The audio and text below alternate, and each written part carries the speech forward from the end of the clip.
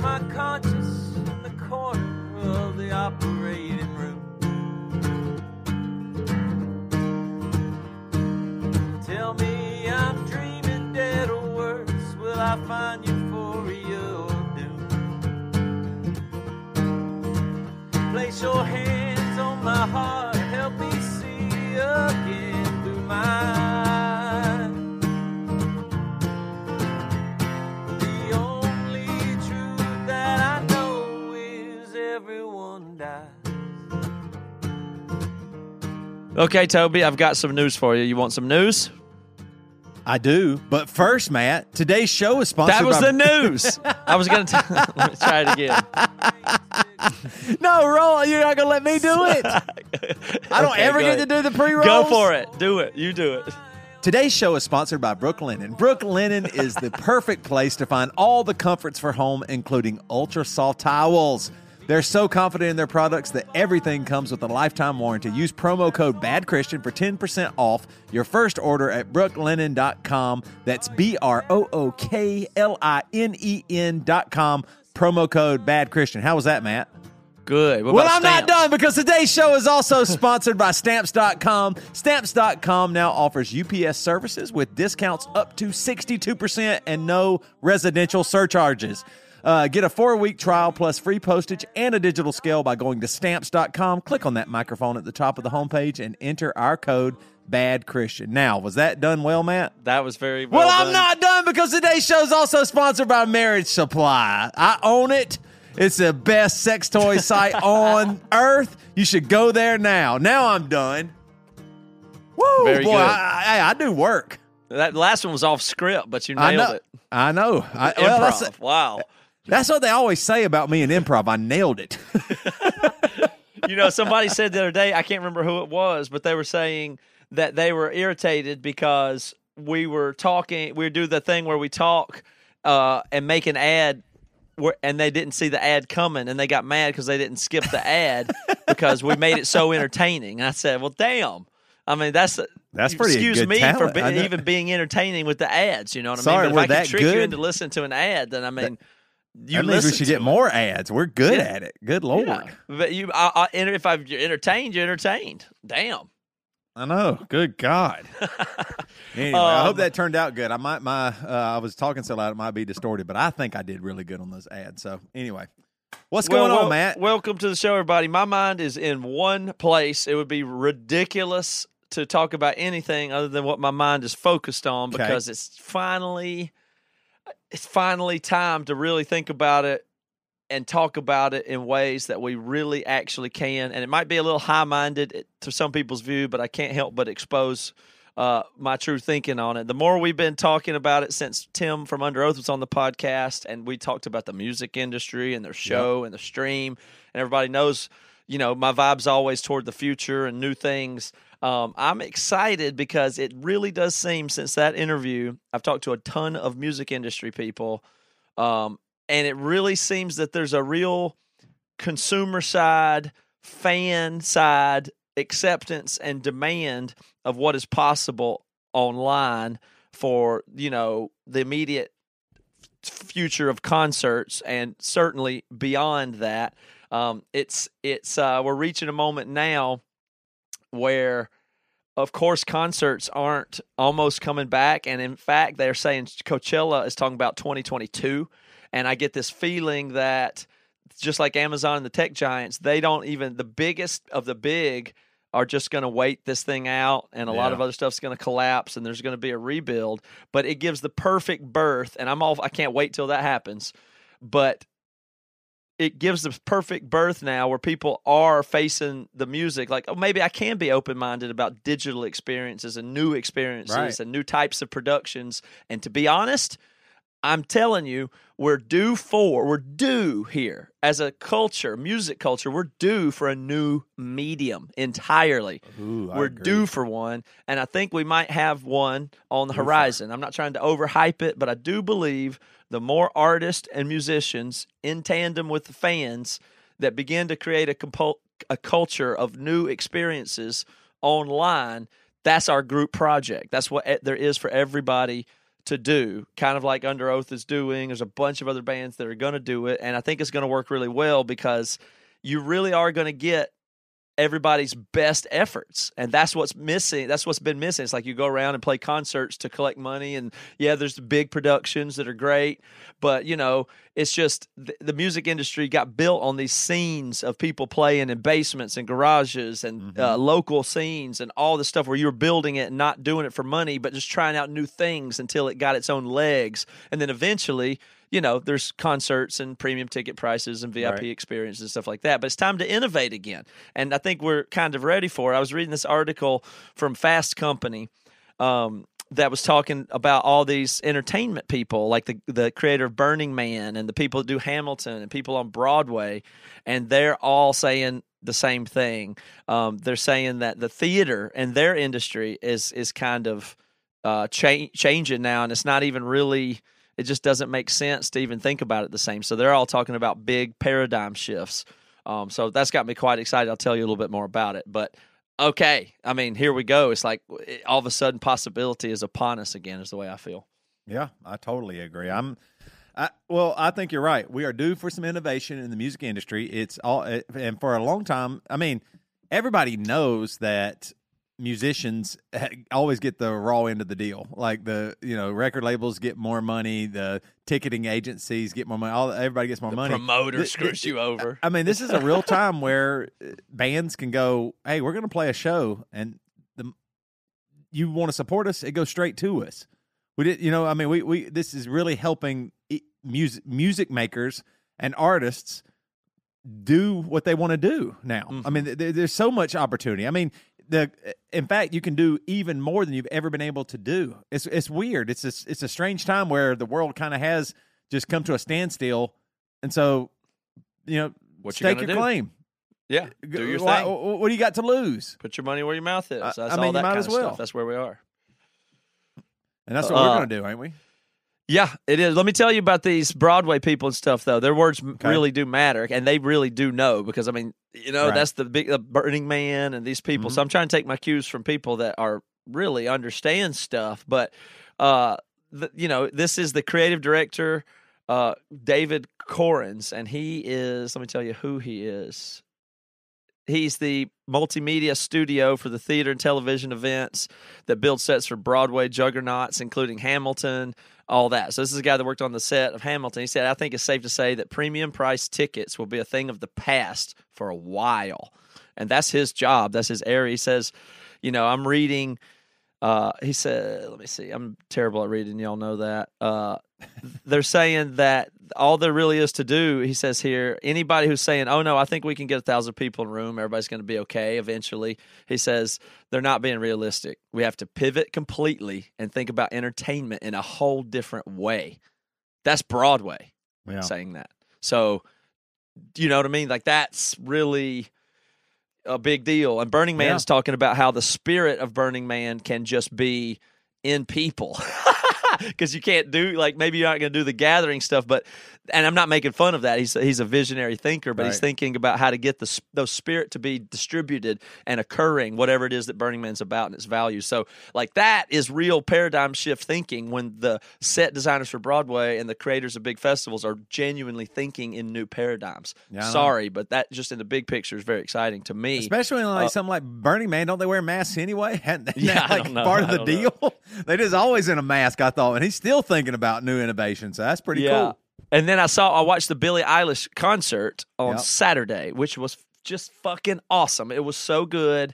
Matt Ridenauer from Hawthorne Heights was there. Me and him, we were texting during the performance, watching it. My daughters got to go see Billie Eilish for the first time. I realized if she was in Tacoma Dome that night, I wouldn't probably have got tickets. They'd have been too expensive. It'd have been sold out. Would have been sitting down there in traffic. I don't even know if I'd have enjoyed it, but I enjoyed this big time. We set up for it. We made snacks. We got the sound good. I just wanted to get in the mode of trying to do that experience, and it was completely awesome. And what I realized when she did it with the production she did and what that was, it's just the only thing I can think is, that is doable with even what she's doing there that you never think you could do with a stadium tour production like U2 does. All of a sudden, it looks like the type of production that bands like us can or will be able to do in the future.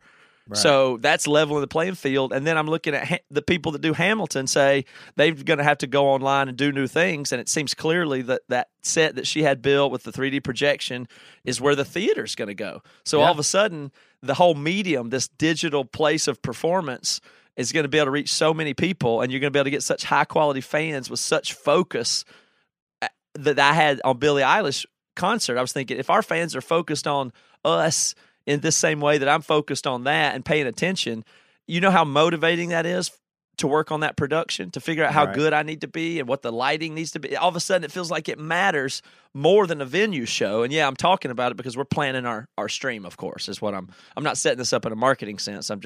This is what we're talking about. I don't have a date to announce, but here we go. Yeah, I mean, it's going to be technology now also, just like everything else, has a real, oh, wait, this is what's going to happen. I mean, we already have seen it. I mean, a lot of this parallels, I think, with sports and football. Football used to, it was so important to go watch the football game because you had a little tiny screen, it couldn't hardly see anything. Now you have these unbelievable televisions with unbelievable sound, and you can see everything, and everything's better. I mean, you're right there. I mean, way more clear a picture than even if you were at the game, sitting in the nosebleeds with spending $200 for the ticket or whatever. And so I think you are actually going to be able to offer fans more. Yeah. The thinking's on it is kind of small when people go, yeah, but I don't like just scrolling through Twitch and seeing something for 5 seconds in low quality by myself. Yeah, I agree. That's not what anybody's talking about, though. Right. You say the real experience of being around people. Well, that matters, of course. But when you think about a football game, you would rather watch the football game at home with 12 other people that are your best friends and focus deeply on the football game in high detail and have your experience that you want to have with other people in tandem with that entertainment and art form and technology. And that's very real. And also, you can go to games too. And the game is a live event. It's not a fake event. It's a live event where there are some real people and more people like you and your buddies watching the telecast, having your Sunday ritual in person that you do. And so we have all that to build as a culture and a scene. We have all those norms to build. We don't have them all yet, but you don't go to the football game to really, I mean, you go there for the part of it to be with other people, but you don't necessarily know the people, You can be with people and participate in digital distributed productions and all that stuff, and there's new ways. I don't know, there's going to be lots of new ways to do that, and I sure as hell don't know what they are or the best practices are. But if the fans participate and more bands do it, it's not the kind of thing where you got to support the band because they have to do this bullshit Facebook Live until the real stuff is back. That's a pathetic attitude. I don't have that attitude, What else can we do more and then get everything going in the longer run? But it's not just to get through. There's way ton of new stuff to do, and if all the bands do this, it'll become a norm. I guess I won't announce any of them, but a lot of our peers are doing them, and it seems like the idea is just working. So it's quite exciting. So we'll be in that ball game. So pay attention when we'll have some stuff to announce. And we certainly will. All right, we got Alex Sakaris coming up next. He's from Skeptico Podcast and the author of Why Evil Matters. All right, but first, I got to tell you about Stamps.com. Stamps.com is one of my favorite sponsors. It's somebody we were using before they became a sponsor, and they've been a long-time sponsor as well. Okay, so Stamps.com and the holiday season. This holiday season, more people will be mailing stuff than ever before because, everybody's not hand-delivering all the presents and the shipping. That means the post office is going to be out of control. You don't have time for that. Stamps.com brings the post office and now UPS shipping right to your computer. It just makes sense. Mail and ship anything from the convenience of your home or office. With Stamps.com, anything you can do at the post office is just a few clicks away. Plus, Stamps.com saves you money with deep discounts that you can't even get at the post office. Stamps.com brings the services of the U.S. Postal Service and UPS right to your computer. It's a must-have for any business, whether you're a small office sending out invoices or an online seller fulfilling orders during this record-setting holiday season. I don't know, maybe you're a giant warehouse sending thousands of packages a day. Doesn't matter. Stamps.com can handle it with ease. With Stamps.com, you get 5 cents off every first-class stamp and up to 40% off priority mail and up to 62% off UPS shipping rates. Not to mention, it's a fraction of the cost of those expensive postage meters. It's kind of a no-brainer. So don't spend a minute of your holiday season at the post office this year. I like that. Sign up for Stamps.com instead. There's no risk. With our promo code BADCHRISTIAN, you get a special offer that includes a 4-week trial plus free postage and a digital scale. No long-term commitments or contracts. Just go to Stamps.com, click on the microphone at the top of the homepage, and type in Bad Christian. That's Stamps.com, enter Bad Christian. Stamps.com, never go to the post office again. Hey, Alex. Hey, Alex. Hey, Toby. Hi, Matt. How you doing? I'm doing great. I am so glad you guys agreed to have me on. It's so terrific. Yeah, well, we're happy to have you. You sound good. You're obviously a professional. You know, you do podcasts and have a mic and headphones, and we're already off and rolling here. Yeah. Absolutely not. I'm faking it. You guys are so pro. Website, all that stuff. You guys got it. No, well, we've been doing it for quite a while. So we have Alex, and let me make sure I got this right. Sakaris, is that how you say your last name? That's perfect. Perfect. All right. He's the host of Skeptico podcast and author of Why Evil Matters. And you guys wrote us and said, I got this book called Why Evil Matters, and we thought that would be pretty interesting. So we'll get into it here. But I guess I want to hit first with your podcast, Skeptico, because Matt, you think you call us skeptics? Is that what we are? I identify generally as a skeptic in the way that I approach information, yes, but I don't know that you are. No, I mean our overall I attach skepticism to like a form of rationality or something as like a method. You just are naturally skeptical, and the tone of our dynamic together, we don't give anybody the benefit of the doubt if possible, and we try to understand things. But I think, skepticism, I don't know. I'm curious what your definition is. Yeah, you're just like us, Alex. It's funny because when I first started the show, I have to say one of the missions was to kind of counterbalance what was at the time the skeptic thing. Remember with the Richard Dawkins and the big buses around London, God is not real, get over it. I was like, wow, I don't know that those guys are really scientifically really looking at that thing. And I wanted to look at it from that perspective. I have ancestry Greek on half my side, so I looked up this Skeptico. I came that there were these Greek philosophers, skeptikos, and those were the true originators of the idea. But what didn't dawn on me literally until, years later that I went really back and looked at it, their motto, which I think is quite beautiful and I think is at the heart of what you guys do on BC, is inquiry to perpetuate doubt. Mm-hmm. So it's like, I want to know, and I'm okay if that creates doubt. That's okay. That's part of the process. I just want to know more, because I think doubt is a really spiritual thing. When somebody tells me they know, the answer, right? That I'm genuinely skeptical of that. Yeah. Mm-hmm. Yeah. Certainty for sure is one of the things that has always thrown me and Matt off. It's probably one of the reasons why we've been such good friends for a long time. You start sniffing around that certainty or somebody really trying to give you something, and then that is what makes me skeptical, because I can't trust that, because I know how little I know. So how are they so far past me? You know what I mean? What did they do? It's funny. It's funny. Tell me, let me just jump in with a quick point, a little anecdote. I was talking to this woman the other day because she had written this really nice book, kind of a sciencey book, Schrodinger's Cat, this very famous physics experiment about consciousness. So we get to talking, and it turns out, when I'm telling her inquiry to perpetuate doubt is a spiritual thing, she goes, "Oh no, I don't doubt. I don't have any doubt."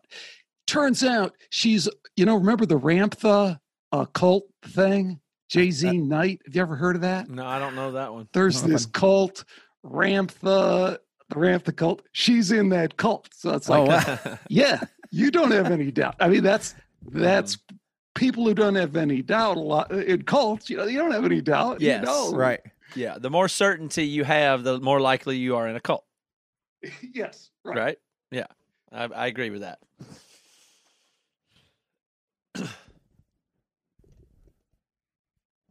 Sorry. I don't know who was talking. Oh, sorry. My headphones came out. I apologize. Okay. I was getting ready to ask a question. But so with Skeptico, the podcast, you are coming from a spiritual take, it seems like. Like I was going through and some of the episodes, like you have guests that talk about talking with people from the grave and creating technology to talk to people who are dead, mixing virtual reality and spiritual experience, near-death experience, a bunch of those. You had Tom Zinzers. I forgot. Tom Zinzer. Yeah, and talking about the difference between darkness and evil. So is your background Christianity? Are you a Christian? What's the, like, are you skeptical of Christianity, or what are you? Greek Orthodox was my, indoctrination into the cult. So it's like, I don't know if you know anything about Greek Orthodox. I think South Carolina, there's like a couple of communities down there of where the Greeks made it down there. But yeah, we were more evangelical. What's that? We were mostly evangelical, charismaniacs. Yeah. I mean, evangelical Clemson fans. I mean, that kind of says it all. Yeah, that's exactly right. But that was my background. I was brought up Greek Orthodox, and then, as far as the show and this kind of inquiry to perpetuate doubt kind of thing, I really tried to stick close to the science at the beginning, because I felt like there's a grounding there that I think we all like, even though there's limitations to science, and science has a tendency to be co-opted and manipulated like a lot of other things are, but it's still there. But let me, before you're going to level 3 when you talk Tom Zinzer, I would start with the bad Christian conversation, the conversation I wanted to have with you. Because when I wrote you guys, I said, I tell you, I tuned in your podcast and I didn't know quite what to expect. And I was genuinely blown away. I mean, you guys are talking about social cohesion and transhumanism and what esports means from a consciousness perspective, all this stuff. No, fantastic. And I'm telling you, and I mean it in all sincerity, and I'll give you an example. It's a deeper dive than I've had with a lot of the religious scholars, because again, I kind of went through the academic route and talking to these people. So I'll give you an example. I talked to this guy. First of all, Scientology, we can agree, is a cult, right? Or yes. Is that? Yeah. Okay. Scientology is a cult. Obvious to anyone. So I interviewed this guy, a religious professor from Ohio State University. 3rd best football team in the country last year. Maybe would have been 1st best if Lazarus down there, after he took that hit, wouldn't have come up. I don't know how he did that, Trevor Lawrence. But yeah. I'm interviewing him. He's Ohio State University. This is a very well-respected research institution, in case somebody doesn't know that. And his research is on Scientology, and he's written this book. It's quite a popular book. It's kind of an academic book, and it's kind of, claims to be the pros and cons of Scientology, this new religious movement. That's what they call it, very carefully.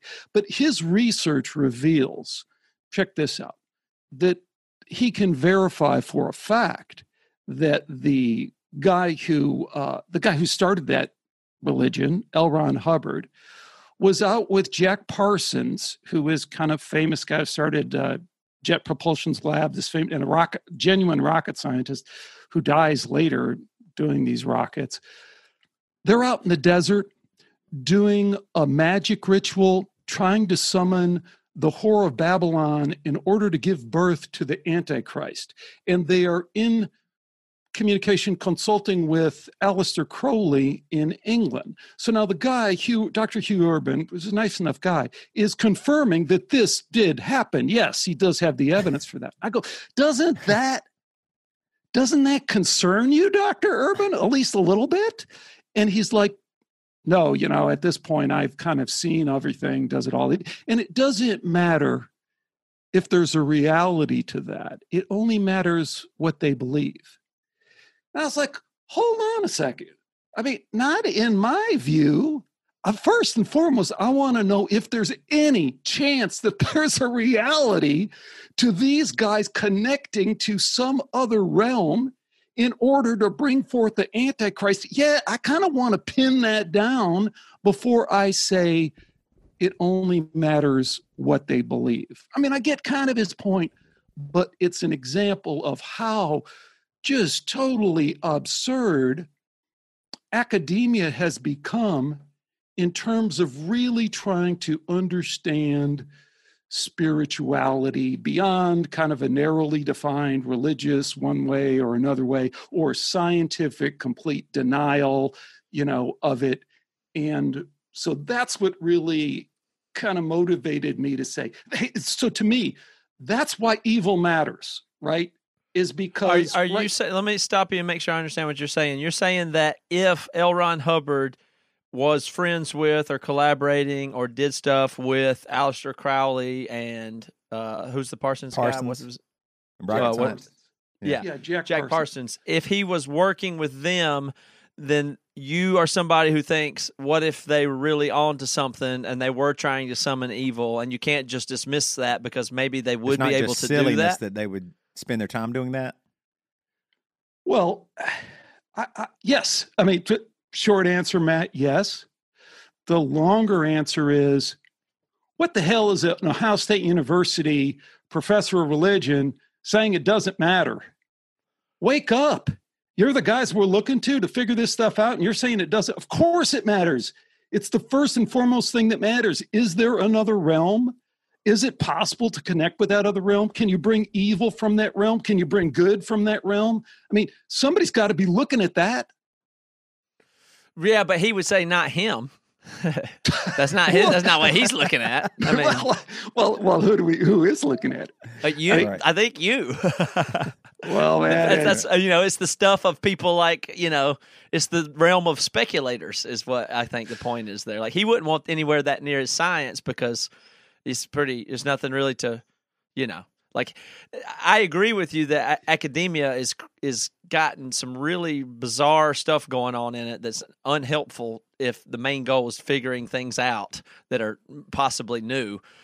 There's some real problems there, but I find most academics are annoying in that they try to get distance from everything reality. And only speak super narrowly so that they can't, I think that they're, I'm not trying to be off on a tangent here. I'm just trying to frame this conversation right. I'm frustrated with academia and science to the degree with which it is over-specialized and narrow. And it does not do enough. There's not enough people that are in multiple fields or polymaths or all-around people to connect this knowledge. Just like if you do crops on one thing and you only make corn, that's bad. And academics are terrible about that. But I think that describes largely what the guy you're talking about is saying. He's just saying, I'm studying this one thing and doing this, and those stuff don't matter to me. I'm focused on this one thing, to which maybe your point is, well, then nobody is and somebody should be. But he is trying to just not be in that realm because he would figure he doesn't know about it. There's nothing to verify. It would just tarnish his work if he was associated with. I think that's probably the point of view of most academics, right? What do you think about that, Toby? Well, I probably fall in the middle. I think I see what you're saying. The idea of, okay, for example, Scientology has been successful.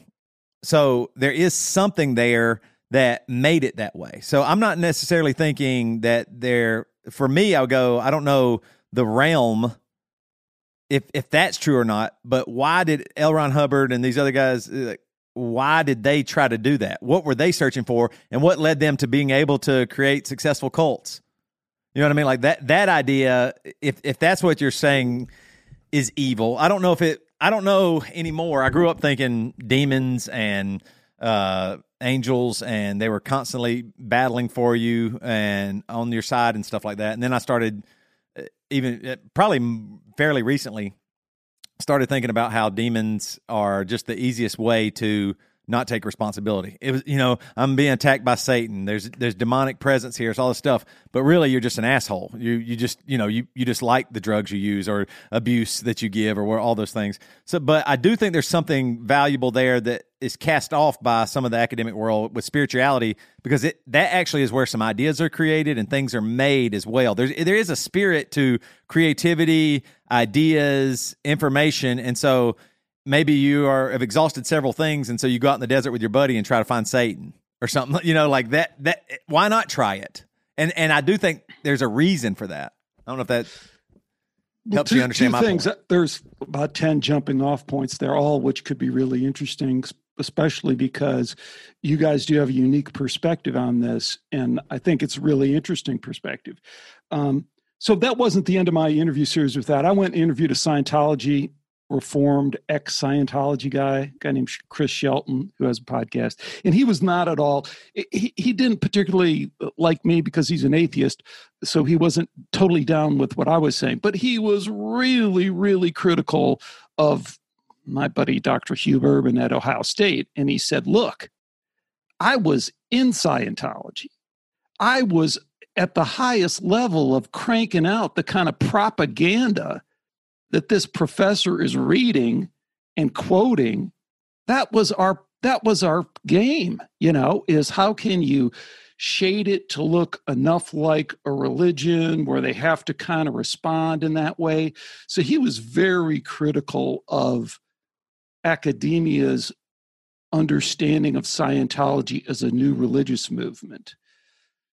All right, let's take a quick break. You probably heard us talk about Brooklinen, and before, I know you have, because I love them so much. Seriously, they're the home of the internet's favorite sheets, but also their towels. They're just so amazing. Let me tell you, I moved to the cold city of Champaign, and it is cold, and I love getting warm in a hot shower. I turn that hot all the way up as high as I can get, but as much as I can stand it, because I've been so cold lately. And it's like, it's like in the high 30s here, which is very cold for a Southern boy.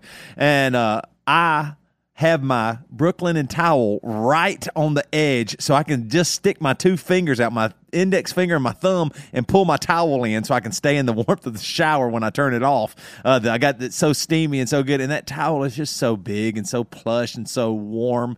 Seriously, I just love it. This towel is next level. It's basically like I'm having a little spa for myself. And I mean, I'm almost 45 years old.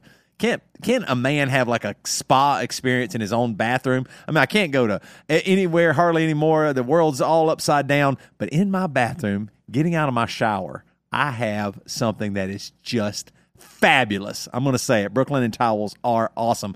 Brooklinen is the perfect place to find all the comforts for home, including ultra soft towels. So they're also so confident in their product that everything comes with a lifetime warranty. A lifetime warranty. Use promo code BADCHRISTIAN for 10% off your first order at Brooklinen. That's BROOKLINEN.com. Promo code BADCHRISTIAN. Brooklinen. Everything you need to live your most comfortable life. I'm still unclear on if, from your point of view, you're looking at L. Ron Hubbard and Scientology, or all the people involved there, former or current, as they are involved with something evil and spiritual from another realm, or they are good, con men. Well, they're clearly good con men.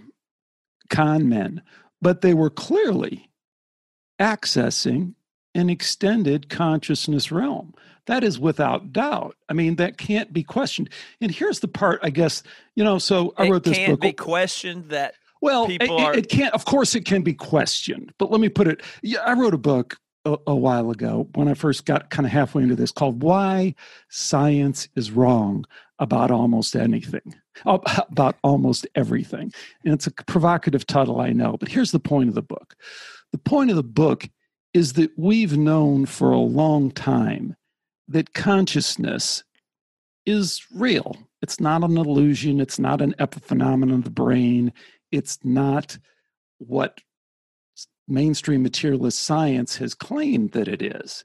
It is verifiable by, like the the experiment I was talking about, the Schrodinger's cat experiment, was part of that whole, quantum physics experiments. If you've ever heard of the double slit experiment, it's one of the most famous science experiments all times. And what that experiment reveals is kind of the old Zen thing. If a tree falls in the forest and there's no one there to observe it, does it make any sound? Well, the double slit experiment said the observer, i.e. consciousness, is somehow fundamental to our ability to measure anything, which is what science is, right? Science is about measuring the outside world. And I don't think so though on that. I can't. I don't. You think don't think what? No, I don't think that you're saying that accurately. Which part? About the double slit, Schrodinger's cat or a double slit experiment. But in the double slit experiment, consciousness is not required for the observer effect that you're talking about to have the effect on the wave or particle function of the electron. Is conscious not required, simply that an electron detector that does not have consciousness be present. See, you're up on your stuff, man. So that was one of the questions, right? So that was one of the interpretations, was that. And that kind of saved the materialists for a while because they could kind of tread on that water. But really what happened is that experiment has then been replicated over and over and over again in a bunch of different ways. And one of the most interesting ways that I think it's been replicated is by a guy named Dr. Dean Radin. Super smart guy, has written some best-selling books. And what he did is he said, okay, let's get right to Matt's question. Let's set up the doubles, because now we have, these photon beam generators. Back when they did it, it required the whole university to budget it and stuff like that. Now you can buy those things, I don't know how much they are, but low tens of thousands of dollars. So he set up an experiment, same thing, photon beam generator, and he put a yogi meditator guy over in the corner, and he said, okay, I'm shooting the photon beam. I'll tell you when to affect it. I'll tell you when to stop it. Go, stop, go, stop. He measures it. Boom. So this is another version of the experiment, right? So he gets a 6 sigma result. 6 sigma is like beyond statistical. I mean, it's an over the top measurement. Replicated multiple times in his lab, replicated in multiple times in other labs around the world. So, the scientific materialists holding on to this idea that the observer effect isn't real, it doesn't add up. No, I'm sorry, I'm not following your experiment, and I'm not. I don't follow. Okay, so the double slit experiment was you shoot a photon beam, like the smallest measure of light. Mm-hmm. And the reason why they like the photon beam is because you can really get precise in terms of measuring that. And the double slit experiment was it goes through the slits, and then on the other end, it either creates the little dots or it creates the pattern. Mm-hmm. But the real point of that whole exercise was, does somebody observing it, does consciousness affect that experiment? Because if it does, science as we know it is kind of in uncharted territory now. Because now but it doesn't. It's just that consciousness is not part of the requirement for the double slit experiment. It is not consciousness that causes the difference. But the second part of that, Matt, is so if you set up a photon beam and you are able to, meditate and change the photon beam, you are doing the observer effect, right? I don't know that experiment of how meditation changes the outcome specifically. I don't understand that. Well, you don't understand how that could happen, or you don't. I don't understand what the claim is. The claim of that experiment is that what the meditator does what? Well, it's a demonstration of the observer effect, right? It would be a demonstration of the observer effect because now consciousness. What does the meditator observe in the experiment? Well, the meditator is asked to focus on the photon beam and change the measurement on the other side of the photon beam, right? So the photon beam's over here, and we're measuring how fast it goes. And if he can change that with consciousness, then we have. So what are we talking about, like telepathy or something like that? Like when you say the consciousness, you're saying that the human brain is far more attached to this invisible world than we know, and it can control things. Well, as we were kind of stuck in the mud there. Because I'm skeptical of that, Alex. What's that? I'm skeptical of that. Right. Well, I'm not aware of that study. I'm sure you could pull it up and it could be, maybe it's debunked or not, or it's bogus. No. It's not. It's the opposite of debunked. But see, the real debunking here is that the claim that consciousness is an illusion, that consciousness is an epiphenomenon of the brain, which is where you're going when you're rejecting the observer effect. The observer effect, the people who reject the observer effect are saying, no, consciousness is a product of the brain. So what I do is well, there's a lot of room between that and not being able to. We're in a pretty decent place. There really isn't. Here. There really isn't. The place that we're in, you and I here, I do find interesting because it is not that I'm trying to say that I know what consciousness is or what effects it might have, or that it doesn't exist, or that it can't affect things. I'm not saying that is not what I'm trying to say. So you have to leave room for that and how it could be true or whatever. But that's not the same. But that's not the same thing, I don't think, as what you're saying, or what we have enough evidence to believe, or certainly not to believe it to the degree of certainty which with you're saying. I'd have to push you. I'd have to push you pretty hard on that, Matt, because that is not where science is at. Science does not. Materialist science that you're describing doesn't leave the wiggle room that you want to give it. If you want to give any wiggle room to that consciousness thing, that, I think consciousness is real. Well, in what way is it real beyond being generated by your brain? If you want to let's just go. Toby can engage right there. We can leave the physics aside there. But, I have no claim that I can't make any claim that I can be very sure of beyond the fact that I have consciousness and I experience it. That I feel on solid ground to claim. That's it. I don't go farther than that. I don't know that you're conscious. I don't have that. I don't take that as a foregone conclusion. And I do believe one day we'll have science surrounding that, or maybe something beyond science. So we have philosophy. Philosophy verifying what you just said. What you just said is probably one of the most important things so far in this discussion, because what science and philosophy is about is explaining shit, explaining who we are, why we're here, with as few of miracles as possible. I'm not against miracles. I love miracles. But the job of science and philosophy is to do it without miracles. When someone says that consciousness is an epiphenomenon of the brain, consciousness, you're a biological robot and meaningless universe, get over it. When they say that, which is what mainstream science says, that is their dogma, that is their doctrine, they will die on the hill for that. What you just said is the zero miracle, or the one miracle thing, which is, I know I'm conscious. And exactly what you said.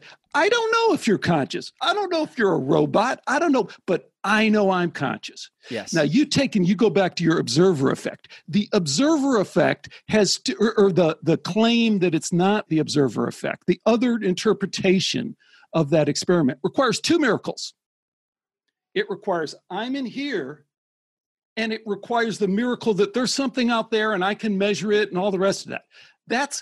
That's a miracle that you shouldn't make. The only thing you start with is that I am conscious. And that, to me, is the most spiritual jumping off point that we can get, because we live in a culture, a scientific-centered culture, that we send our kids to school, and they're drilled with the idea that you are a biological robot, that life is meaningless, it never could have meaning, so just get over it. And it's been falsified philosophically, scientifically, over and over again. But you have all the views of everybody that's not you wrapped up into one view. But many of the things you're saying are separate views that many people have in varying degrees, but you want to lump them all into materialist science that has a dogma. But I don't. I mean, many of the things you're saying, I disagree with you, and many of the things you said, I agree with, but I don't think it's a dogma. I just don't know more about consciousness yet. That doesn't mean it's a dogma that says there isn't consciousness, or other people don't have it, or it's not, and maybe it's an epiphenomenon. Sure, it might be. I don't know. Well, that's not a dogma. If it's an well, yeah, it is. I mean, if it's an epiphenomenon of the brain, then it can't. It's one or the other. It can't be both. It's not a dogma for me to say I don't know if it is or not. It could be either one. There's no dogma there. But we're that's saying not a dogma. I just don't know. But it's scientific materialism, and we're talking about science now, right? So we can go back and try and wrestle the double slit experiment to the ground again. But no, that is the claim of science. When I say consciousness is an illusion, that's the most famous, Daniel Dennett at Tufts University. That's his claim. So, Richard Dawkins. It might be, though. Where's the dogma? No, maybe he's right. I don't know. No, it has to be one or the other. It has to be one or the other. Yeah, but you don't know which one. It could be either, but you don't know which. No, neither does Daniel Dennett or me or you. We don't know if it's epiphenomenon, if it's real. I mean, don't know.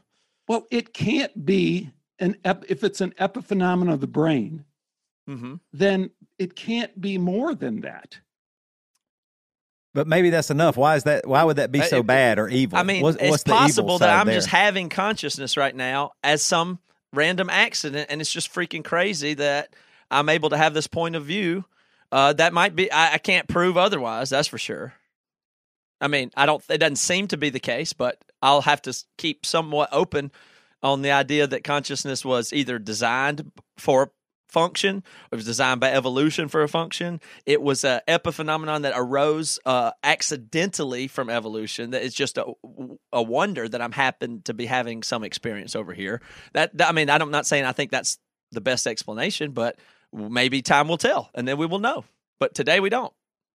For me, consciousness is probably the most unique thing in the universe so far, right? And so I can understand that, but I can't, I don't know, and this is what I wanted to get to too, like the idea of, even when what we were going back to earlier, can you connect into something that we call the spiritual world, or is there another realm, or what that means? I cannot prove to you that 100% that I am real. Now, I can tell you all day, and you can see me, and you can experience me, and all that stuff. But I mean, there's a chance, maybe the smallest percentage chance, that this is a simulation, that our consciousness is just something that a creator gave us. For example, in the Bible, didn't we come out of God's mind? There wasn't anything, and then are we just in God's mind? Is the simulation a thought? And do your thoughts, when you come up with an idea, a character for a book or something, or did they do things? They do things that seem like a humanistic or whatever, but do they actually have a consciousness or not? So in that aspect, I don't know. The weight you're putting on consciousness seems like the either or there, that it has to be this or that. I don't know either side. There's not a clear answer there, right? I don't see the clear answer of, well, it's just we are meaningless or we have meaning. I think each person decides their meaning most likely. But how do we get to, when you're talking about evil in your book, why evil matters? What's the connection here with consciousness and this other realm? Why is the other realm only evil? Well, actually, we can't.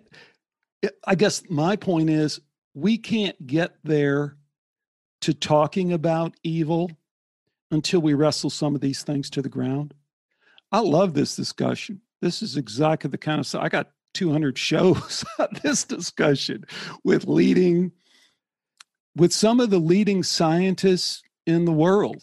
Well, what's the consensus for you and your show on what consciousness is? I mean, to me, it's the biggest and most important open question. So I'm open to some good explanations, but you seem relatively settled on what consciousness is. Well, I'm not so settled on what consciousness is. I'm settled on falsifying scientific materialism, because it's absurd. The idea that you are a biological robot in a meaningless universe. And back to Toby's point, even if you're in a simulation, shit, it's still you. Let's say it's a simulation, Toby. Let's say it's a simulation. Yep. You're experiencing it. Same difference, right? I agree with that. Your consciousness, which is the same thing that you said, Matt, really. You said, hey, I know I'm here. And you even said the next part of it. I don't know if you're there, Alex. I don't know if you're an AI robot from the future or what, but I know I'm in here.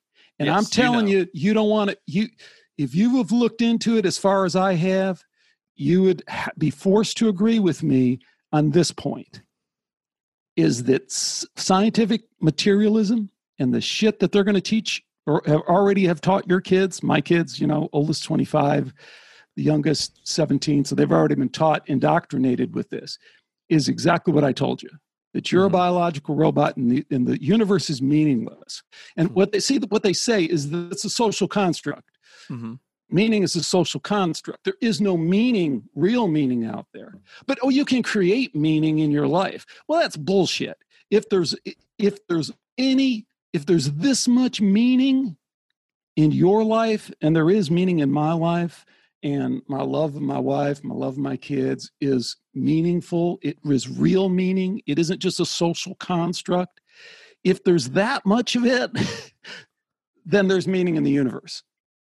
Okay. So my point is, and I know I went on, but my point is this, is that we've been bullshitted, and there is an intentional effort among that class of scientific materialists. Dawkins and them, you would say, is a crowd who's doing a thing that you don't like. Is it Dawkins and them? Who else is on that list? No, it is. They're on the surface, but it's really, it's built into science as we know it. So there's a few people on the outside who are saying, we could go in and talk about near-death experience, which kind of totally blows it out of the water. But I want to hear, what do you think about that last point, Toby? Me? Yeah. Well, I think, okay, so you keep saying scientific materialism. And I was I think that's exactly where we could really, really get to. If we could define that might help here. So, Toby, you can take this, but scientific materialism is the belief that physical reality, as made available to the natural sciences, is all that truly exists. Do we all three agree on that? Yes. All exists Yes. Now, who is a scientific materialist that believes that with no exception to that or possibility beyond that? And what their agenda is kind of where... There can't be an exception to that, right? The exception of that, philosophically, is like idealism. Okay? Yeah, but there's okay. Let's see if I can help here. So I'm saying, if you want to vilify or say somebody like Dawkins is on that train, and no matter what, he's anti-God, he hates religion, and he's so blinded by that he is so closed off that he cannot even entertain that there could ever be a spiritual realm. So what an idiot. What a fool he's become for all how smart he is. That drives evil. You and many people crazy. It's a distasteful way of being. If anybody is that way, that is distasteful. I'm not sure that Dawkins actually is that, but in that characterization, there's a stench to that nobody is okay with. And scientific materialism, if it were a religion that somebody had to adhere to or subscribe to or pay their dues to, it would say, the people that were in that religion, if it were a religion, that they don't believe there's a spiritual realm. That would all be true. But I am saying that to look at myself as a robot meat sack that's programmed is a completely legitimate way and maybe a productive way for me to view things from where I'm sitting. I'm not in that cult of scientific realism, but that point of view of looking at this reality as all I can see now, and how do I make meaning, and how would I think through things if I was an evolutionary robot meat sack. To be honest, I do find that one of the most useful ways to navigate the world. I inhabit that view most of the time. But Alex, I'm not in any cult. Is Matt saying that? Is that is there evil in being a meat sack? Like the idea, what's the evil side of potentially this? We were an accident, or we are just here, or where's the like? I don't know for sure. I just operate that way a lot. Why would a material scientist, in your opinion, be bad or evil? Like, what's their goal? Is to hurt us or steal us from God or something? Well, again, so first of all, back to Matt's point. Totally right on to that, right? So you're trying to navigate the world the best you can, and so am I.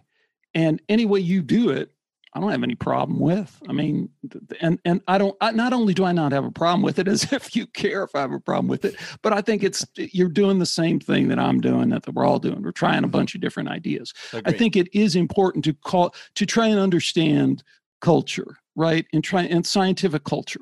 And to break this stuff down. And it's intellectually interesting to me. So, back to the original story about Hugh Urban, what you have in the big picture here is you have the hard sciences. And the one thing I would say is you kind of mischaracterized innocently, Myers. I don't hate Richard Dawkins. I don't hate anybody, somebody's. Sorry if we implied that. No, I don't think you hate anybody for sure. No, but I agree that point of view, the anti-spiritual, that they're confident there could be nothing beyond this realm view, there's a stench to that I dislike, is all I'm saying. I agree that general attitude is probably really going to be faulty in the end, and they will have missed something. I agree with that. Or possibly. I'm taking it one step further. I'm taking it one step further and saying, I don't think that's accidental. I think that's by design. And I think there's certain things that come along with that make people more pliable. You can kind of control people better. I mean, if you think you're a biological robot in a meaningless universe, if you really buy into that, you don't put up much of a fight in a lot of ways. But, just put that as a backseat. Because I want to return to Hugh Urban at Ohio State and just point out how absurd some of this stuff is. So you're not totally down with my idea of how absurd scientific materialism is. Okay. But I don't, it's not a camp that, first of all, I don't think Richard Dawkins is in that religion. I think he sees the world through that lens or tool often professionally. It's just totally, it's a tool of understanding. I mean, it doesn't matter, but I've read Dawkins' books. I read them because I like them. They're good. He's one of the best. Yeah, but no, he's but totally now I'm not talking about the guy as a camp. person or what his beliefs. I don't even care about that. When he talks about evolution and explains it biologically and scientifically, it's useful, good thinking that is in a mindset, just like a college coach has the Clemson's coach has his philosophy and Nick Saban has a different philosophy. It's not that they're right or wrong. They're ways that they engage their systems to do things, and they have the results that they have. But it doesn't have to be about something more than using the tool to analyze through that frame of reference and it be useful in the way that it's useful. That's what science is supposed to be, and I understand. Supposed to be. I understand that there are people. First of all, academia, I'm no fan. I'm just no fan. I wish a lot more science was done outside of academia. Would be ideal in my view. And but nonetheless, there's tons of things that creep into powerful tools. When there's ever a powerful tool to do something that gets results, all manner of people will co-opt it and try to make it mean things socially and all these other ways. But it shouldn't. Agree on all that. Don't agree on your characterization of Dawkins. Neil deGrasse Tyson is another one. I'd play a clip. I've played it like 100 times on my show. Neil deGrasse Tyson saying, I think consciousness is an illusion. I think that's how it will play out. But, we can stick with these atheists who are kind of upfront and poke fun at them. But my point is not that. It's that this is completely ingrained in science as we know it. So when you go over to neuroscience, there's no room for consciousness in neuroscience. That fMRI that's looking at your brain and what it's doing, it is not considering the possibility, because the alternative possibility to scientific materialism is that consciousness is somehow fundamental. And we're all a little bit uncomfortable with that because it's kind of a crazy idea. but scientifically, that's where all the data points. Science has no ability to. I mean, let's look at the fMRI. The fMRI is never wrong about its interpretation of the social construct or dogma. The fMRI is not wrong, and the fMRI, the blood flow of the functional magnetic resonance imaging, is neutral, it's impartial, and there's not any dogma involved. It just looks at where blood is moving in your brain at any given time, or across time is what fMRI does.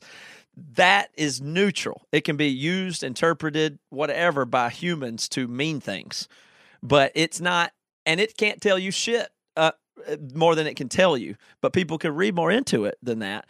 But the data that it is doing, the what is happening there is not saying. To have an fMRI and use one is not to deny something about consciousness. It's just we have a tool, fMRI, that's unbelievable for many, many things, and we have no tools that are close to uncovering what consciousness really is yet. None. We have none. We're maybe thousands of years away from the scientific discoveries there. That's the way I feel. Well, that's it what could I wanted to ask.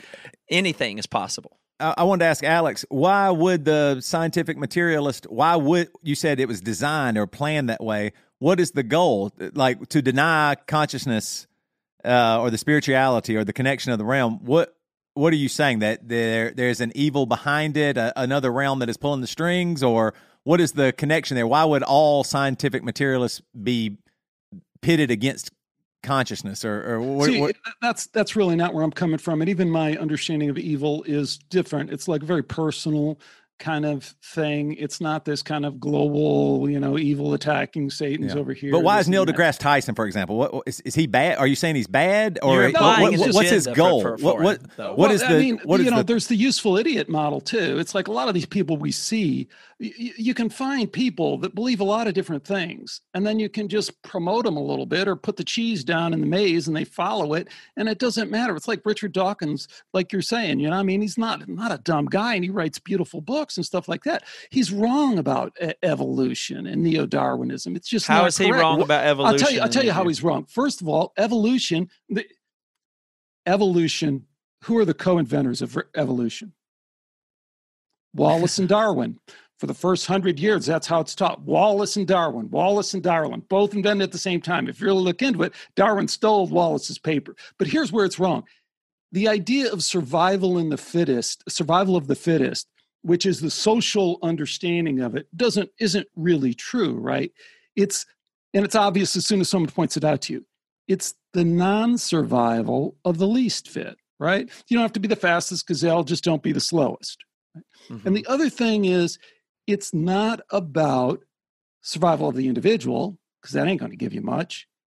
It's about survival of the group, right? So if your group of chimpanzees, what do they call them, troop or whatever, if it survives, then you go, right? But there's scientists and Dawkins and them don't even at all agree about group selection and its role in evolution. It's just not even a consensus about that. But you don't disagree with what I'm saying, right? I mean, what I'm saying is obvious, right? I don't think so. I'm sorry. I don't think I heard you say that survival of the fittest isn't real, but unsurvival of the unfit is real, which sound like the same thing. And that group selection, so you said something about referencing group selection, but I'm not clear on what your claim is there. I'm sorry. Well, on the first one, you don't have to be the fastest gazelle. You just can't be the slowest, right? Mm-hmm. Makes sense? Yes. So it's not about survival of the fittest. It's about non-survival of the least fit. So I don't see them as two different statements, but in either way, the level of selection happens at the level of the gene, not the individual. So I agree with you if you say that you get to survive a little bit as an individual doesn't get you very far, but it is the replication of the genetic code that is selected for. Everything else is tag along to that. Is the way to view evolution. Maybe. So if we weren't going to spend all our time down that path, I just brought that up as an example of where I think a lot of the things we think we know about some of these things are deeper. And more importantly, what I was really trying to show, back to Toby's point, is that there are social implications, right? So the reason, if you look at it from a political, and I'm a very apolitical person, but survival of the fittest has a certain social implications for it in terms of the especially Darwin and his class of people, which were, kind of upper crust people that kind of like the survival of the fittest.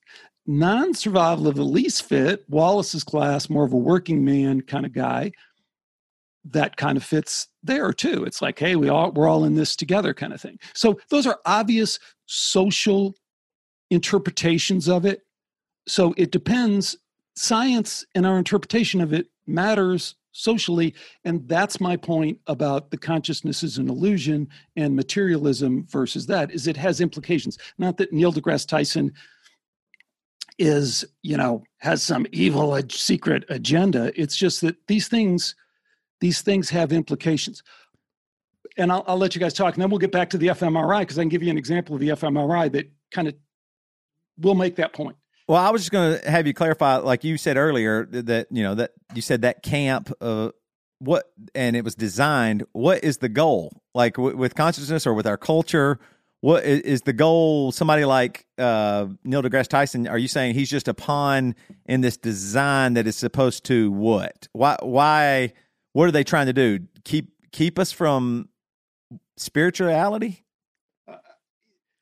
We got to get there down the road, because I don't know. I know when I turn on Netflix with my kids and everything is, either it just seems to have a certain flavor to it that is. It's a different worldview. There's no doubt about it. I mean, it is a clash of worldview, and the clashes of worldview matter and have consequences. We can totally agree about that, right? And I don't think those are by accident. They seem to be somewhat okay. And that's from another realm. Is that what you're saying? Like an evil entity? Toby, see if this makes sense. See if we can converge here. Yeah. There are different worldviews. Some include spirituality, evolution, some don't. And it's totally understandable that people would have different worldview. Like when you're thinking about the world and you're thinking about God made me and he made me for this purpose, I can understand how that could work for a group of people. And whether or not it's literally true, it is the fabric of how you process the world. Likewise, if you're a scientist and you basically go, your default assumption is scientific materialism, then that's how you're thinking statistically of how to go through life or whatever. It doesn't matter. It's just probabilities and blah, blah, blah. That's very two different experiences. And if those two groups were in charge of things that matter in the world that we all agree about, what happens at school? What do we do with healthcare? Who is the chosen race that should be on top of things? Like all those things would the two different worldviews would, come up with different treatments for problems that we perceive, and those social level outcomes framed by how we really fundamentally see things turn out to matter incredibly high amount. Do we agree about that, Alex? 100%. Okay. So that's the battleground. It is a social battleground. So we might be better off to think less about the technical. I mean, from my point of view, I'm very comfortable with, I don't think there's a need to, rule out one or say one is right or has a bad agenda or anything like that. But it is true that in the social space of policy, the two worldviews do compete and have very different prescriptive ideas for what should happen. Okay, well, let me throw this on the table for discussion, guys, because we're kind of going through my path of doing Skeptico, and I started with the science. I came to the conclusion that, I'm not a biological robot in a meaningless universe. Next, I came to the conclusion that there's something behind what Matt just said in terms of that there's some kind of agenda for why that's been so force-fed to me, and I never got a chance to really look at it. So the third place I went is to say, okay, stay in with the science. Let's start looking at the spirituality part of it. And the best place to look, because there's good science, is a near-death experience, right? And you look at that body of science, right? So a lot of people don't know, oh, what do you mean science? That's just stories and stuff like that. No. At this point, over 200 peer-reviewed studies, some of the top medical journals in the country. And then you got to start talking to those guys. Like I've talked to many, virtually all of the top near-death experience scientists in the country, or in the world, like Pim van Lommel, cardiologist in the Netherlands, very esteemed guy. What happens with these doctors? See, these doctors are outside of the science system a little bit because they're in there with patients. So they crack a guy open and they stop his heart and he's dead. And the next day he says, hey, doc, what was that joke you were making about me about, this guy has a pretty good heart for a fat guy? And the doctor goes, who told you that? He goes, I didn't tell. No one told me that. I was up in the corner of the room. I could see the whole thing. So this is like one story. So then they start investigating this and the stories start piling up. And then they start looking, well, is there any way that this person's brain could have still been functioning? Is there any way that there could have been drugs in the system? Could this be hypoxia? Could this just be the effects of oxygen not reaching the brain? So they go through and they look at all of these carefully, and the studies have been done and done again. And you'll hear the opposite from the skeptical people. You'll hear he was never really dead. Near death means they weren't really dead, and all the rest of this. We do not have a neurological model to explain what happens in near-death experience. And the consensus among the scientists who studied it, medical doctors who studied it and published in peer-reviewed papers over and over again, is that in some way we don't understand, consciousness survives bodily death. That's their conclusion, and it is unchallenged by anyone in mainstream science in any significant way. That consciousness lives on after death? That's unchallenged? By conclusion, you would have to say that at best, the conclusion made is that there are things that are unexplained. That would be the conclusion, not the conclusion of how to explain them, though. The conclusion of Pim van Lommel at University of New York, Stony Brook, who was the last holdout, is that consciousness seems to survive death in some way we don't understand. The conclusion of Pim van Lommel is the same. The conclusion of Dr. Jeffrey Long is the same. The conclusion of I can go all the way through the list of everyone. All their conclusions are the same after looking at the near-death experience data. Any other interpretation of that their data... conclusion, in as it would be written in their paper, wouldn't be phrased as such as they're saying. It would be that there's at best stuff that they wouldn't be able to explain, but their scientific papers don't conclude that consciousness does in fact continue on past death. That's probably not a claim of their scientific paper. But how would they study that though? Where's the...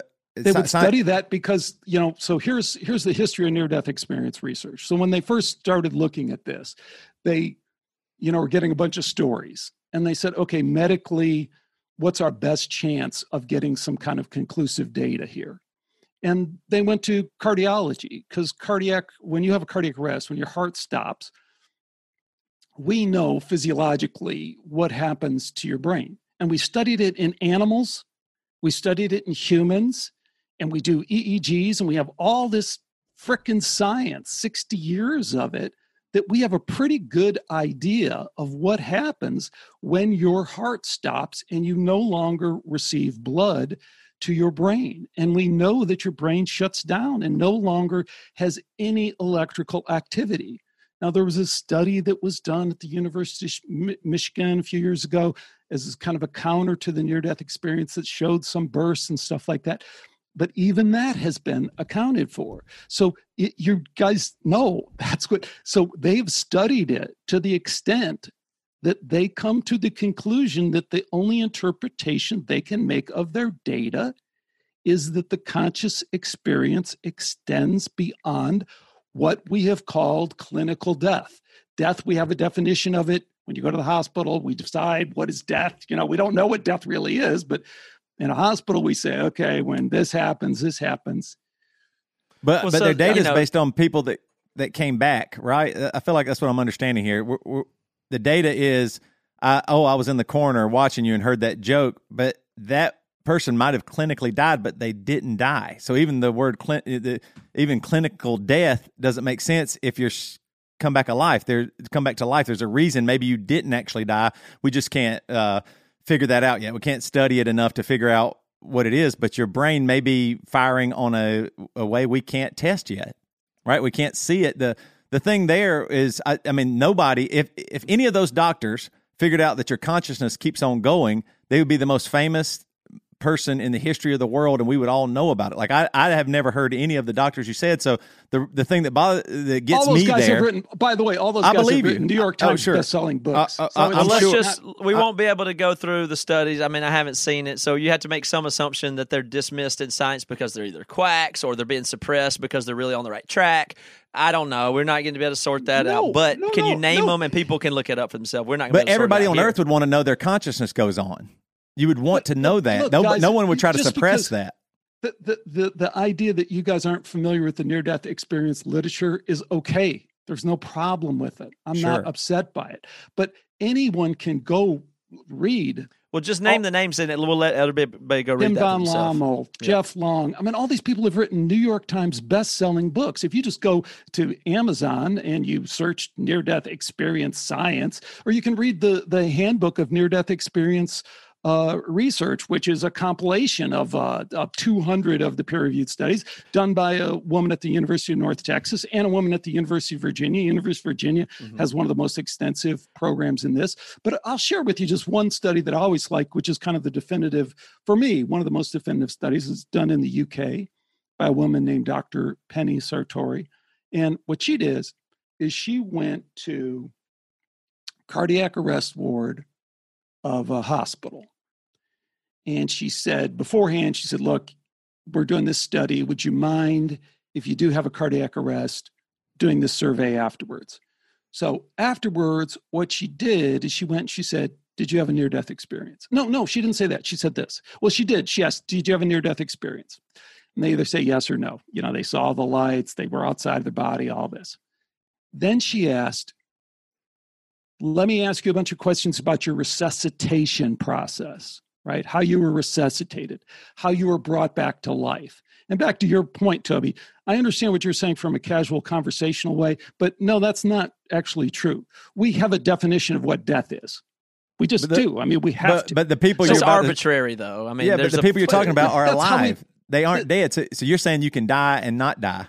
Well, that's medically, we have to accept that because that's the only people we can study. We've never been able to study the people that stay dead. We don't know when death occurs. That's an arbitrary way we just one of the guys, you guys, I like your guys' confidence, but like one of the guys I'm not confident was Dr. Sam Parnia. Dr. Sam Parnia is recognized throughout the world as one of the leading researchers of resuscitation research, right? So this isn't controversial, no near-death experience. He's a doctor who researches resuscitation, right? Okay. People die and they're resuscitated. So you accept there's probably some guys out there that study resuscitation. So if you go ask Sam Parnia, can you be dead? And then can you be not dead? He says yes.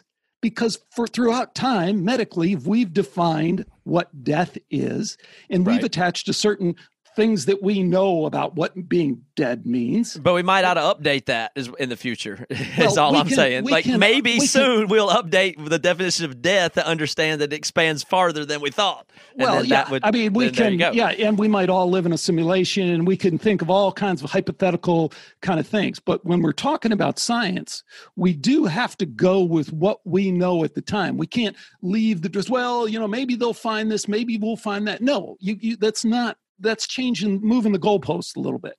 So back to Penny Sartori. So she's in the hospital and she's interviewing these people after they've had resuscitation. Now, one of the things you got to know about in a modern hospital, when you die, cardiac arrest, you are not resuscitated like you see in the movies, where they just come in, oh, he's dead immediately. Come over, put the paddles on Toby, and, he's back alive. No, man, it takes like... Don't die on me, damn it. Right? Don't you die on me. Yeah, that's right. Yeah. Pound it on us. Right. No, it takes 2, 3, 4, 5 minutes, longer before they do that. So she goes and she starts asking these people. So she starts asking the people who did not have a near-death experience. And they say, what are you talking about? I was dead. There was nothing. Black. Nada. And she goes, okay, well, just, what do you think happened? Okay, well, I think they probably wheeled me in and then they put the paddles on me. She goes, okay, where did they put the paddles on you? Okay. And then how many times did they juice it? All this stuff. And they're like, I told you, I don't know anything. No, play along. Come on, do it. So she gathers all this data. Now she goes to the group that had a near-death experience. And she says, what happened? And they go, oh, I'll tell you exactly what happened. First, they wheeled in the cart to do the thing on the chest. But it turns out it wasn't working right. So they were freaking out. And that one guy who wears the crazy orange hat, he went over here and did this. So then, and I was up in top of the room, so I could see that he had 2 different socks on that day, which I thought was really weird. So then they wheeled that out, and then they started doing the chest compression. So they're going through in detail what happened from the top corner of the room. Now, is that a valid study? Of course, that's a valid study. That's how we do medical research. We ask people about their experience. We have a controlled way of doing surveys, and then we review that and publish that kind of data. That's the kind of science that is highly suggestive of the idea that consciousness survives bodily death. My question is, why are they always in the top corner of a room?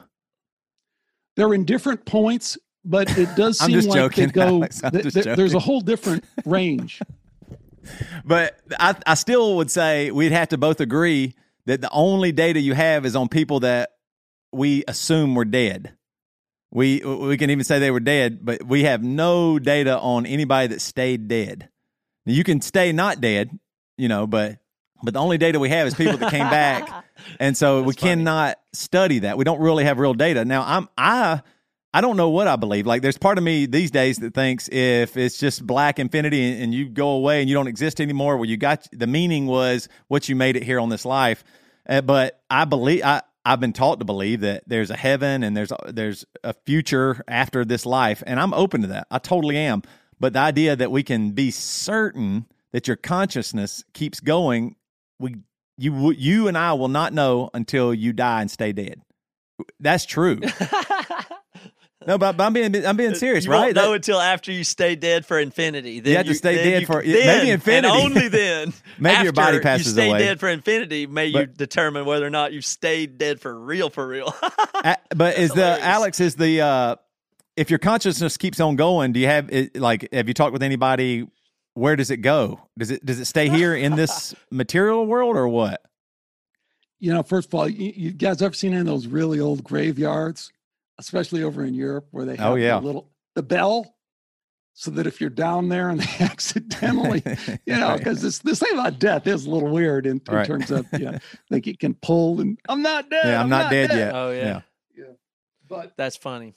Well, listen, I don't think we're going to be able to wrap up all these things, but I love, in fact, your willingness to come on and just talk through and open up a bunch of questions and try to get at a couple of sides right away. Of course, this stuff's not that settleable, and I do hope everybody will look up all the names that you said and come to their conclusions, and that scientific-minded people will not become dogmatic. That is a mistake for them to do so, and it is wrong when scientific people or skeptical people become dogmatic, because it's hypocrisy essentially when they do that. And so I think you do a good job of pointing that out, demonstrating that, challenging. I mean, I'm not saying you're not challenging my thinking on many of these things. I'm just trying to represent my go-to. I'm during this interview, I hope you don't take me to have been combative. I'm just kind of made a commitment to myself that I would just react the way I would if I was a listener and just see how that would go. So I appreciate bringing those things right into that tension that we're able to do here. But certainly, I don't think we'll be able to like settle any of it exactly. But opening up that tension is great. Oh, totally. No, I so enjoy and respect where you guys are coming from. And first-rate intellectual discussion, man. It's great. Well, I appreciate it. Alex Tsakiris, his book is called Why Evil Matters, and the podcast is called Skeptico Podcast, right? Or it's just Skeptico, not Skeptico. Anywhere else folks listening can find you? No, that's good. Let's get one more question to leave us. So we've set it up so that they can start to begin to think about why evil matters. And I'm telling you, a lot of people in our audience will resonate with a lot of the things you're saying, despite where I might disagree with you. There'll be many of our listeners that think I'm obnoxious and stupid, but which you are, which is fine. But mostly stupid. Why does evil matter? Like that book is about assume people are taking your point of view all the way through here. Now, what is the reason that evil matters, and why should evil they check matters? that book out? Because evil is a lens. Spirituality begins when we acknowledge that there probably is a reality to these extended consciousness realms. And it may not be angels and demons. It may not be what you were taught in church, but there is a reality to that. You're not a biological robot in a meaningless universe.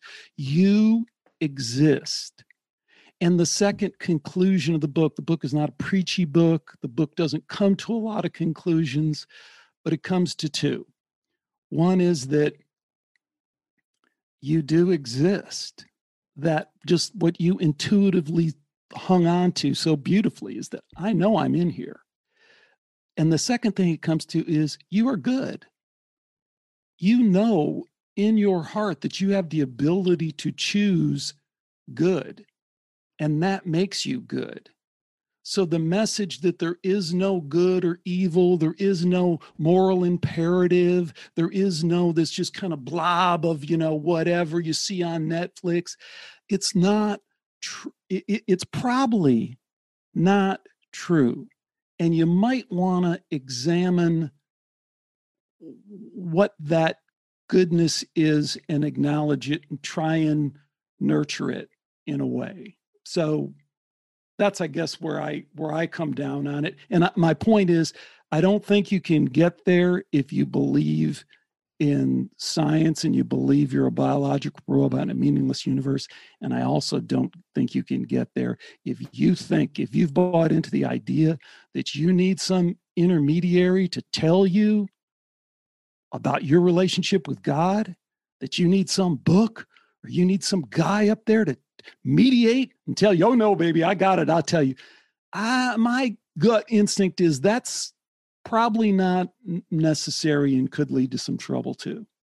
So we can talk a couple hours on that. No, it's too, good. Huh? It's good. I understand. I think it's a great setup. And I appreciate your message that worldview matters and that worldviews are coming at you through your entertainment and media, and it matters. Like, I really believe that. Like the Harry Potter universe, I see as J.K. Rowling's moral framework being put into society.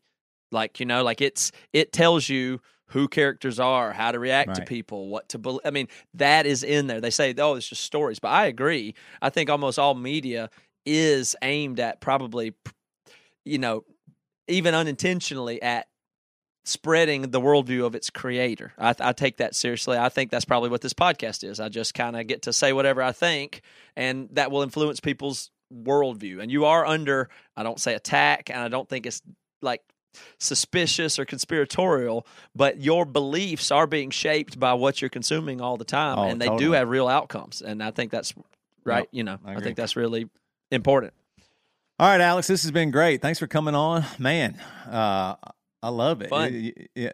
I'm the quiet one on episodes like this, but I really get to sit back and enjoy stuff like this. So we appreciate your time, man. It's been great hanging out with you guys. Truly great. Appreciate it. You too. Now, the last question I do have, are you an Ohio State fan? Because you seem like you were pulling for them instead of our Clemson. Just Big Ten. Oh, okay. Just Big Ten. I grew up in the Midwest. Yeah. Damn, aren't you ever don't you get tired of Clemson winning? No, never, not one. We lost so much. My God, you can't imagine how much we lost. Got plenty of years of losing. Yeah. Yeah. See, it goes back. Do you think Dabo doesn't get the respect he deserves? Oh, he knows exactly what he's doing. We got a theory that he's going to be president one day. I think he's going to the NFL, win a couple of championships there, and then he's going to be president. And talk about getting your thoughts into the public sphere. Came out of nowhere, and now one of the most, maybe is potentially going to be considered one of the greatest coaches ever. I mean, there's something there. There's a brain in that body that is phenomenal. He's not limited to coaching, I assure you. Yeah. What he has is beyond coaching. I agree with you. And kind of in a sideways thing back to the culture, I love how Dabo plays that game, and they just keep feeding it to him every year. Yeah.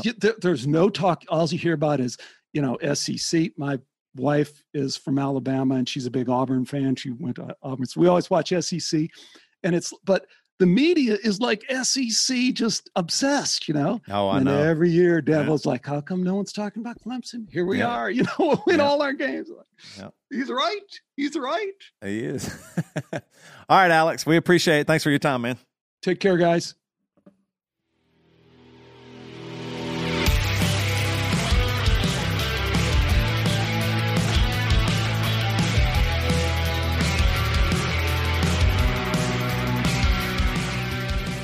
Okay, so we're going to let a little music roll up here and take a break as we transition out here. The music you're listening to, take a second and absorb it. Okay. This is a band called Bid for Escape, and this is their new single. It's called Your Bones. It's out now, and I've got some notes about the song from the band I thought I would share here. So this song is about staying true to yourself, family, God, and friends amongst chaos. Truth and love can go unseen through a chaos like a pandemic or societal injustice amongst our own society. So staying true to yourself is the root of binding ourselves to one another. So again, this is Bid for Escape, and they write music about real-life situations, stories, and emotional truth. The band, their goal is to spread love through connection in music, and at the same time, reach out to those who struggle with mental and emotional issues. Bid for Escape wants to share the stories of pain, love, and societal issues through music and hopes to be one with each listener and therefore have a meaningful connection with everyone they come across at shows.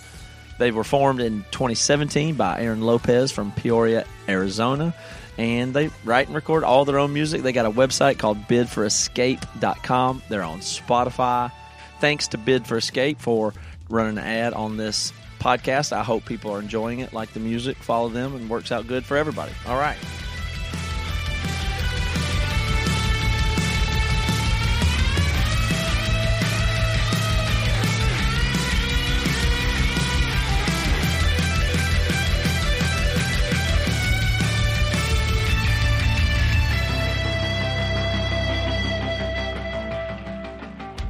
All right, Alex Sarkis, man. I loved seeing that, man. Now, I tell you, y'all were above my head. I try to hang in there. I try to do the best I can. But you know me. I just like having a good time. And my mind just starts – I have such a messed up mind. He said double slit test, and my mind went in a bad place. You're thinking I don't know. I didn't even know. I thought something bad was about to happen. I was scared. I was like, what is Alex about to bring on here? I was embarrassed for the BC. And then luckily he saved it. That's a real test. I thought it was I was getting my heart started pounding. I was like, what are we about to get into? What did you think Schrodinger's cat was? Oh my God. I don't want to tell you.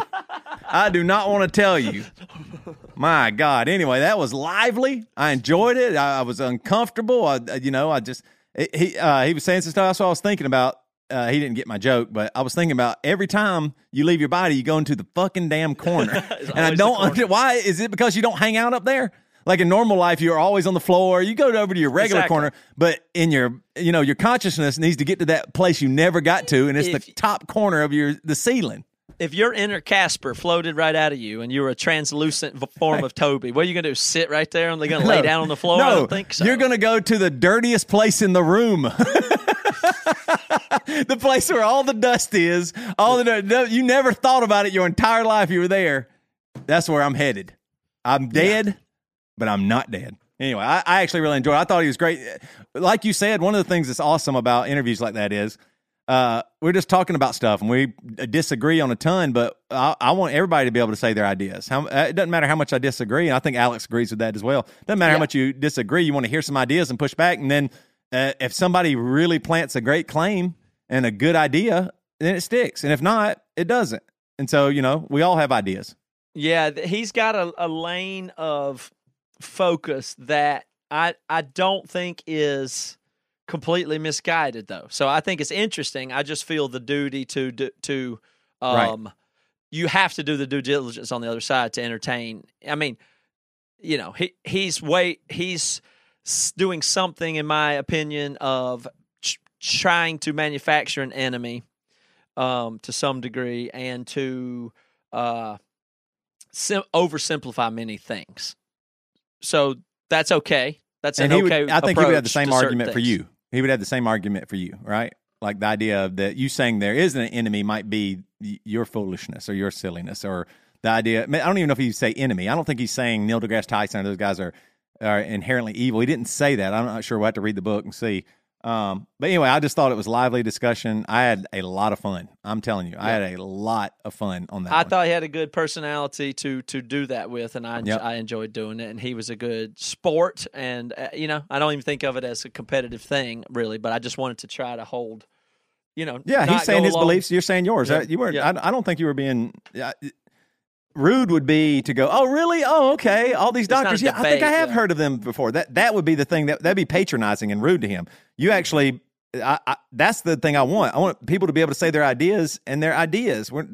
Not the idea if you're shutting him down and you're going to, or he's shutting you down and y'all crushing each other or something like that. Anyway. Well, I'll say it this way. I have a new ability to stay calm that I didn't always possess in my life. So Yeah. I was just kind of trying that on, because normally when I get into that situation, I escalate. So to me, it's just practice of trying to hold to disagree without getting sent.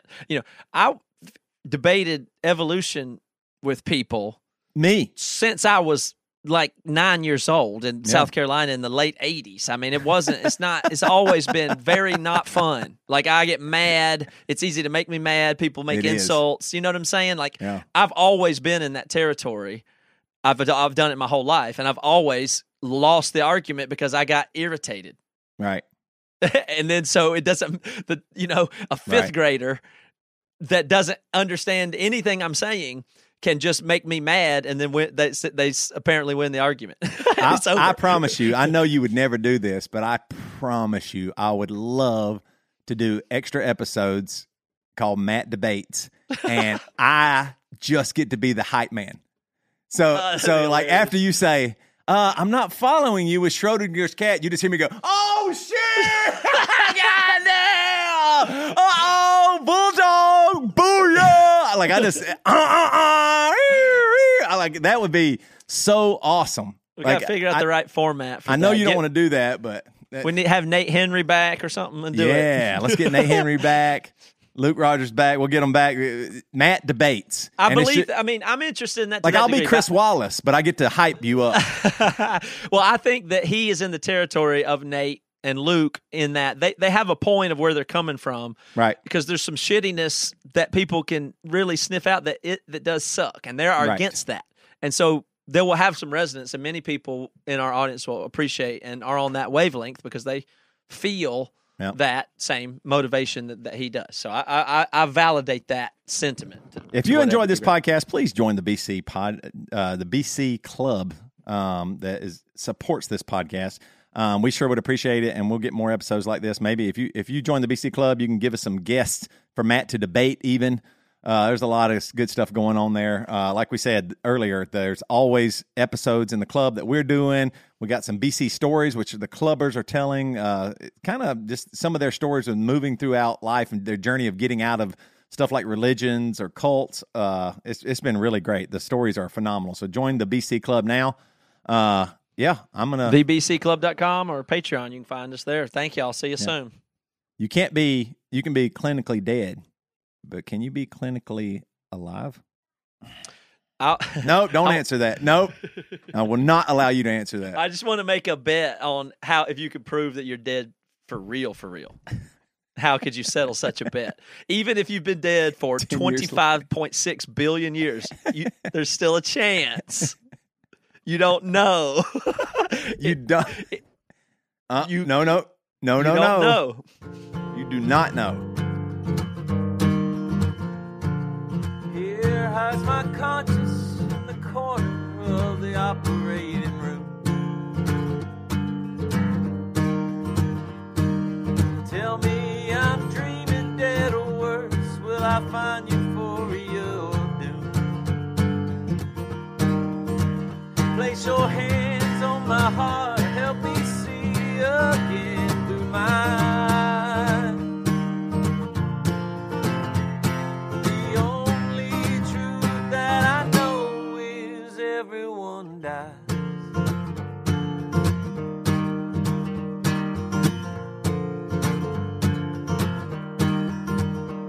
I studied the world, passed over, but brains bigger than mine. And I fall with my own demons. I know water turns to wine. Meaning isn't for robots, even if I could pass on mine. Are you better off for certainty, or here just having a good time?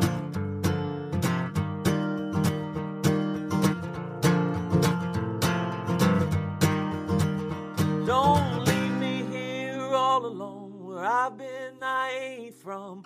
Breathe as much oxygen and breathe as much oxygen in your lungs.